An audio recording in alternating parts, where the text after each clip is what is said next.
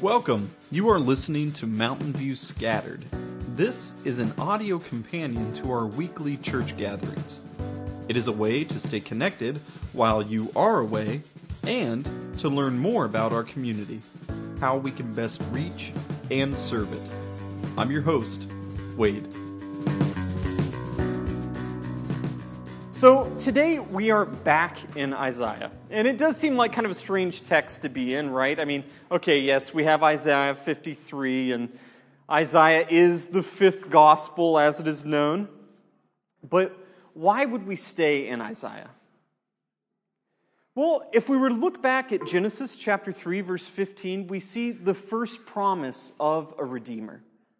We see one that is going to crush the head of the serpent, and yet he will be bruised as he does it. We see in Genesis 12, verse 3, a promise made to Abraham. And in that promise, we also see that Abraham will somehow bless all of the nations. Then we see in different places, Psalm 2, Psalm 22, references made to a son. We see references made to the Son of the Most High God, and one that is never rejected by God. But it's then when we get here to Isaiah, specifically starting chapter 42, on through the end of the book, that we continually see glimpses of a Savior, of a Redeemer. Even though in chapter 53, where we will end up this morning, we finally get to the point to where we see a very clear picture of what this Redeemer is going to do on our behalf to fulfill all the promises that God is making to us. So as a reminder, our big idea here in Isaiah is that sin leads to judgment, but God saves sinners. Sin leads to judgment, but God saves sinners.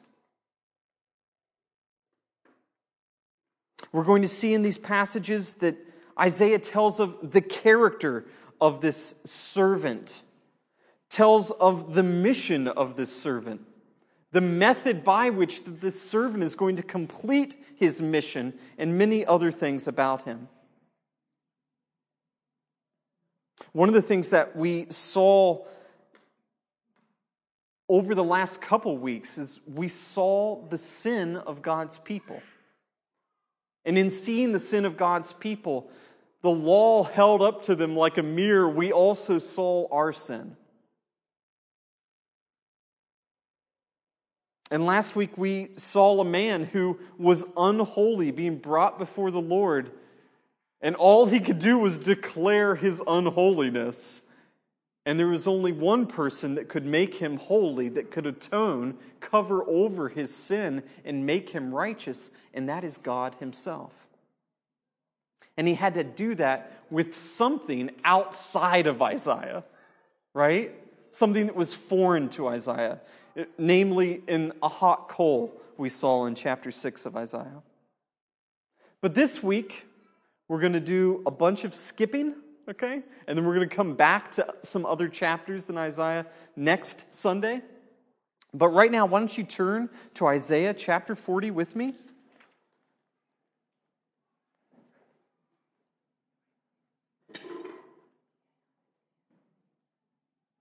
And starting in verse 1.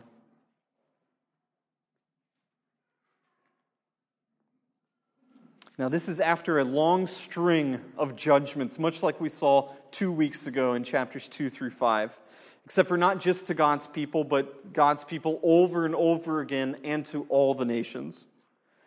And in chapter 40, first one, we read this: "Comfort, comfort, my people, says your God. Speak tenderly to Jerusalem and cry to her that her warfare has ended, that her iniquity is pardoned, that she has received from the Lord's hand double for all of her sins." What is the double? Comfort. Comfort. The punishment was just for sins, but now God's people are going to receive a double comfort. What does that mean? What does that look like? We're going to see. A voice cries, "In the wilderness, prepare the way of the Lord. Make straight in the desert a highway for our God. Every valley shall be lifted up, and every mountain and hill made low. The uneven ground shall become level, and the rough places a plain. And the glory of the Lord shall be revealed, and all flesh shall see it together, for the mouth of the Lord has spoken." Now, we know that this passage is used to describe John the Baptist's ministry, right?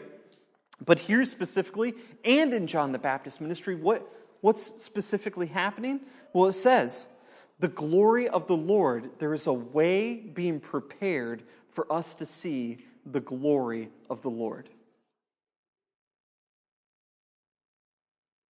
And how can we do that without dying?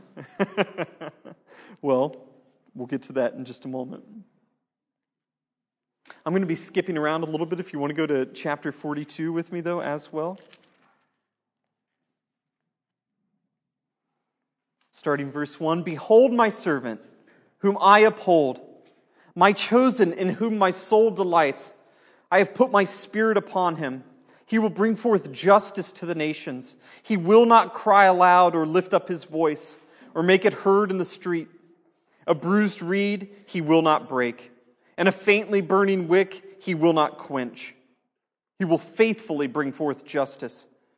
He will not grow faint or be discouraged, till he has established justice in the earth, and the coastlands wait for his law." Two things that we see in all the prophets, but that we have specifically seen in Isaiah thus far, that God's people are missing. They've been missing justice, and they've been missing righteousness. Now, it's interesting in just a couple of verses here in chapter 42, and this is what's called a servant song in the book of Isaiah. There's 4 of them, and they're specifically speaking about the Messiah. And here we see a lot of description about who this Messiah is going to be. We see that he's going to be a servant of God. We see that he is going to be upheld by God himself, strengthened by him, that he is chosen by God, that God delights in him, loves him for who he is, that he is going to be determined in his mission, that he cannot fail in his mission, that he is a covenant to God's people, he is a promise to them, that he is guided by the Father. If we were to read on, we would see that he is a light to all nations, or as Isaiah so often says, reaching every coastland, which, of course, no one really knew what the globe looked like back then, but coastland just meant every place that was surrounded by water. Every place is surrounded by water, right? And so we see here in Isaiah chapter 42 that this person that is being lifted up by God, being strengthened by God, that is filled with the Holy Spirit and empowered by the Holy Spirit, that is on a mission that he cannot fail, is going to be bringing forth justice. When we say that the Spirit is upon him, that the Lord delights in him, we could say that this person is righteous, but then also that this righteous person is bringing the law. That is, that he is going to, at least we know, be fulfilling the law and making the law real and making us right in God's sight to all the coastlands, to everyone, everywhere.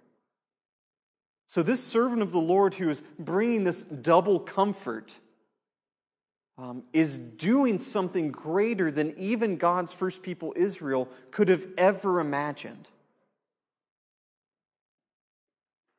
Now, we know that from our previous weeks in this series that when we talk about promises that God has made, usually they involve 3 things, right? God's people in God's place under God's authority. And it seems to me here that one of the things that God is promising through this servant is that he's going to be bringing all people everywhere into his people, that every place is going to be his place, and everyone will be under his authority or will be obedient to his law. You don't have to turn to all these passages. I'm going to be skimming through, and we're going to end up in Isaiah 49 if you want to turn there, okay? But as we go from 42 to 49, we see this. In chapter 43, we have God continuing to make promises of what he is going to do, what his intent is, what he wants to do.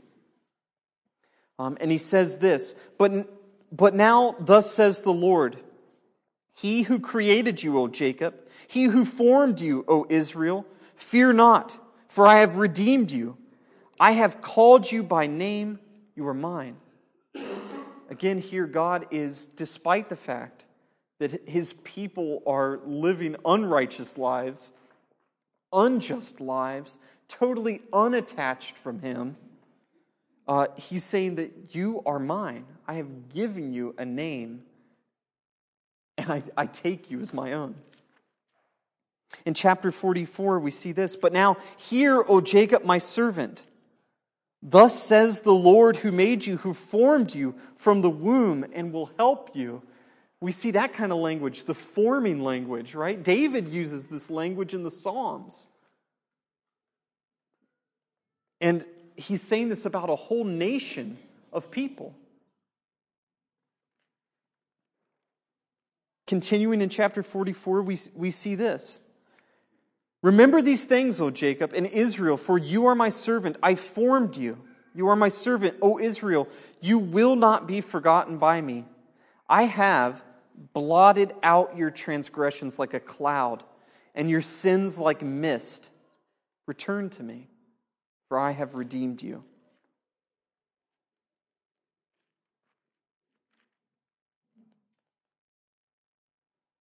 Then in chapter 48, verse 3, the former things I declared of old, they went out from my mouth, and I announced them, and then suddenly I did them. And they came to pass. But because I know that you are obstinate, and your neck is as iron sinew, and your forehead brass, I declared them from of old. Before they may come to pass, I announce them to you, lest you should say, my idol did them, my carved image and my metal image commanded them. And really what he's saying here is, throughout all of these passages, look, you are mine, I made you, I'm going to make you holy too. I'm going to blot out your transgressions. I'm going to take away your sin. And he also says, you know what? I've also been announcing all of this from forever ago. I.e. those passages that we just saw in Genesis chapter 3 and in Genesis chapter 12. And why did he do this? We could read on in 48 and says, because he does not share his glory with another. Okay? And let's go then to Isaiah 49, verses 1 through 7. And here is another servant song. Listen to me, O coastlands, and give attention, you peoples from afar. The Lord called me from the womb, from the body of my mother. He named my name. He made my mouth like a sharp sword. In the shadow of his hand he hid me. He made me a polished arrow. In a quiver he hid me away. And he said to me, you are my servant, Israel, in whom I will be glorified. And I said, I have labored in vain. I have spent my strength for nothing in vanity.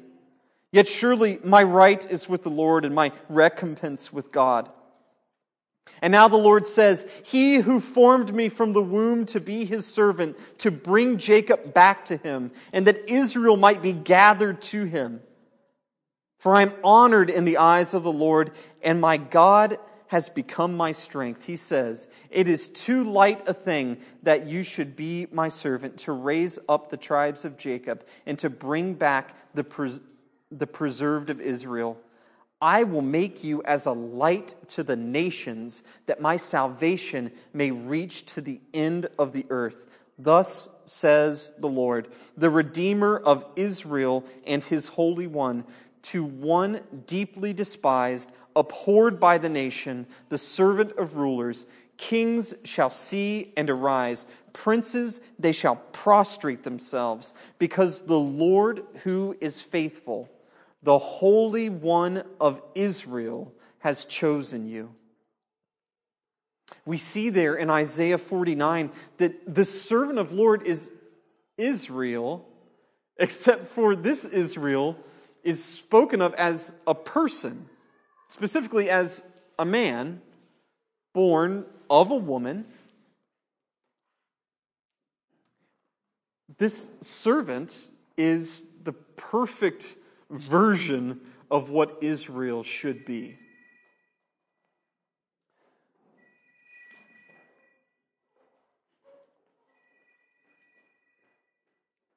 We see also here that this servant is going to be first a witness to God's people, although this task, as good as it is much bigger than that. And also that this servant is going to be a light to all of the nations, not just to Jacob, or rather to Israel, the nation. And then finally we're going to see that, strangely enough, this servant is on one hand despised by the nations, and then also bowed down to by the rulers and by the nations themselves. And this is happening because of the Holy One of Israel who has chosen him. Now, this Holy One of Israel, we've talked about it just briefly before, but Isaiah is really the first one to use this phrase, and I think that it's only used once or twice elsewhere throughout all of Scripture. Why is that? Well, I think it has a lot to do, going back to Pastor Tom's sermon last week, of the really radical call into ministry that Isaiah has received, right? What was the emphasis last week? Don't let Pastor Tom down now, right? What is it? What's said? Holy, holy, holy. You don't have to do the whole crowd thing again, okay? But you can if you want to, right? This was impressed upon Isaiah's mind, right? So what is the name that he most often uses for God? The Holy One of Israel. And again, we see that this is the one that is responsible for everything that is happening. And then finally, if you'll go to Isaiah chapter 50, I'll read in chapter 52 and we'll make our way to 53 as well. 52 verse 13. Behold, my servant shall act wisely. He shall be high and lifted up. He shall be exalted. As many were astonished at you, his appearance was so marred beyond human resemblance, and his form beyond that of the children of mankind. So shall he sprinkle many nations. Kings shall shut their mouths because of him. For that which has not been told them, they see, and that which they have not heard, they understand. Who has believed what he has heard from us? And to whom has the arm of the Lord been revealed? He grew up like a young plant, like a root out of dry ground. He had no form or majesty that we should look at him, and no beauty that we should desire him. And he was despised and rejected by men, a man of sorrows and acquainted with grief. As one from whom men hide their faces, he was despised, and we esteemed him not. And for the sake of some of the kids that we have in the room, I'm actually going to switch translations for a second over to the New Living Translation. Yet it was our weakness that he carried. It was our sorrows that weighed him down. And we thought his troubles were a punishment from God, a punishment for his own sins. But he was pierced for our rebellion, crushed for our sins. He was beaten so we could be made whole. He was whipped so that we could be healed. All of us, like sheep, have strayed away. We have left God's paths to follow our own. Yet the Lord laid on him the sins of us all. As an aside, we'll also remember what Peter did with that verse 6 there, right? All of us like sheep have strayed away. We have left God's paths to follow our own. And what does Peter say? But the over-shepherd has taken us back in, right? Okay. In verse 7, he was oppressed and treated harshly, yet he never said a word. He was like a lamb to the slaughter. And as a sheep is silent before the shearers, he did not open his mouth. Unjustly condemned, he was led away. No one cared that he died without descendants, that his life was cut short midstream. But he was struck down for the rebellion of my people. He had done no wrong, and he had never deceived anyone. But he was buried like a criminal. He was put in a rich man's grave. But it was the Lord's good plan to crush him and to cause him grief. Yet when his life is made an offering for sin, he will have many descendants. He will enjoy a long life, and the Lord's good plan will prosper in his hands. When he sees all that is accomplished by his anguish, he will be satisfied. And because of his experience, my righteous servant will make it possible for many to be counted righteous. For he will bear all of their sins.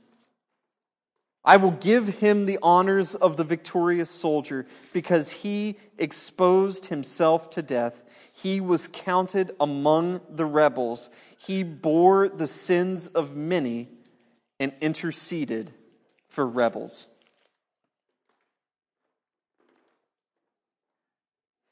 And this is the suffering servant song. This is what Jesus did for us, give or take, about 1,985 years ago today.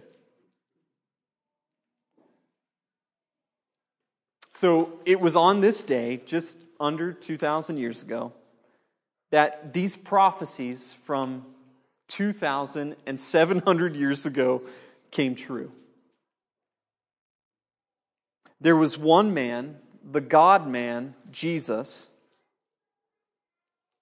who came and suffered for all of us, for all of our sin, and yet not just for all of our sin.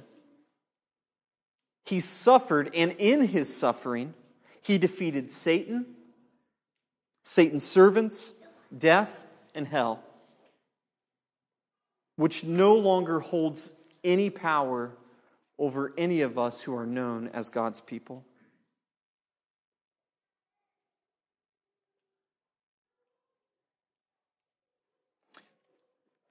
And just last night, about 2,000 years ago, and maybe into this morning 2,000 years ago. Why is it important, and why do I keep giving those numbers? You know, oftentimes, and Finnegan, I'm going to use you as an example real quick, because I see the shock in Finnegan's face when I use any number over 100, right? It's a big number. And when I say a number like 1,985, that doesn't register, right? It doesn't make any sense. And yet, why would we try to be kind of exacting with that number? Because this was a real event.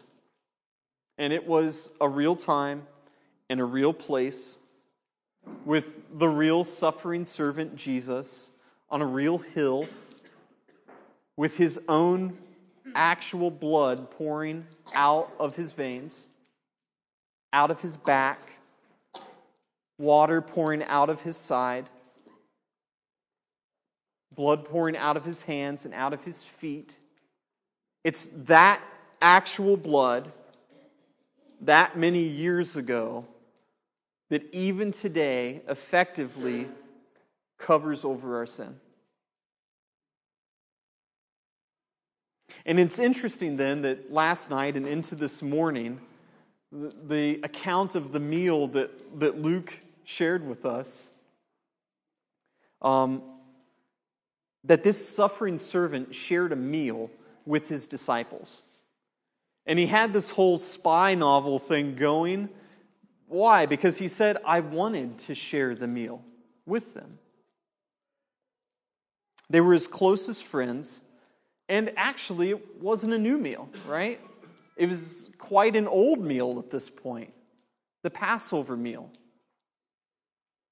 He wanted to share this ancient meal with his closest friends to teach them something that they didn't quite understand yet. Now, it seems strange to me that despite everything that we have in Isaiah, despite everything that we were reading together this morning, that Jesus chose a meal of bread and of wine to try to help his friends understand what it was that he was doing. Today, we're going to take part in that meal as well.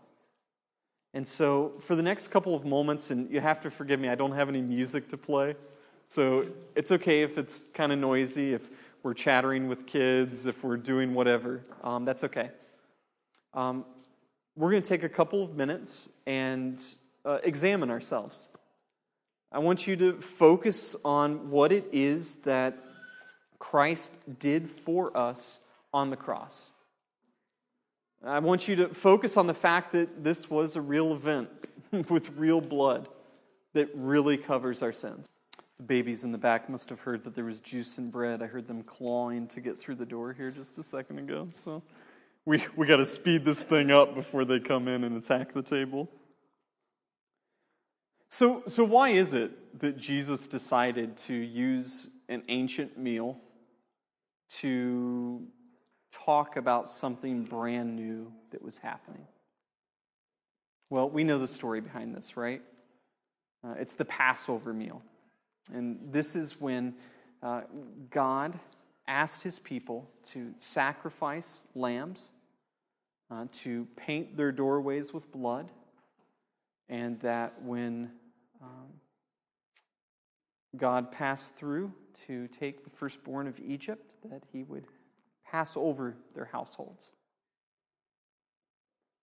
And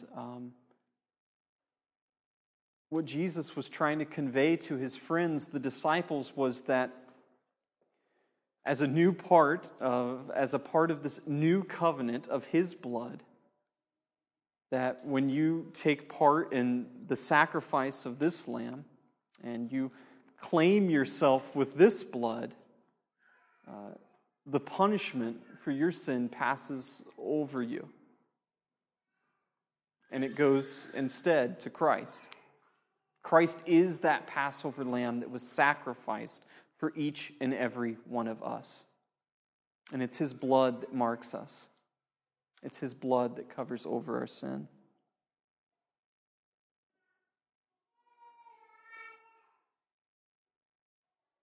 The Apostle Paul relays the meaning of this meal to us like this. For I received from the Lord what I also delivered to you, that the Lord Jesus, on the night that he was betrayed, took bread. When he had given thanks, he broke it and said, "This is my body, which is for you. Do this in remembrance of me."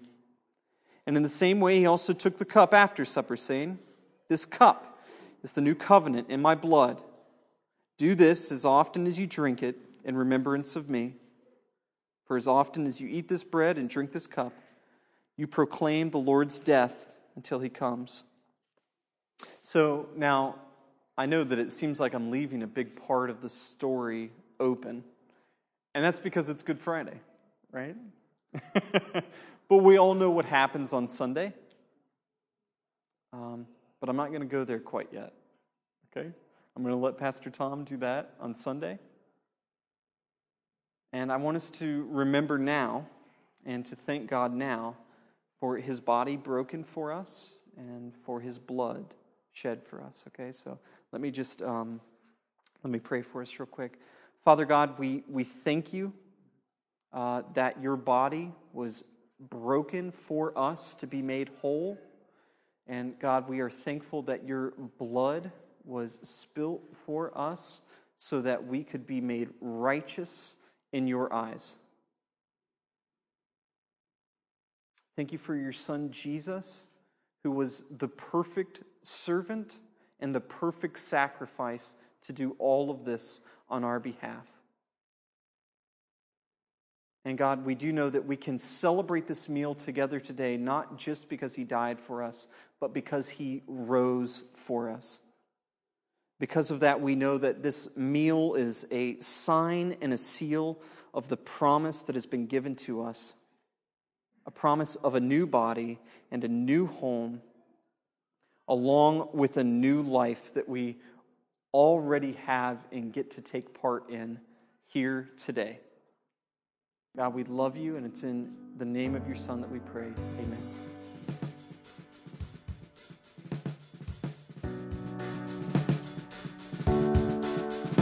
Thanks for listening, and remember that you were brought into the church by the saving work and person of Jesus. Also, that you are sent out to tell everyone about him. We look forward to you joining us for the next episode of Mountain View Scattered.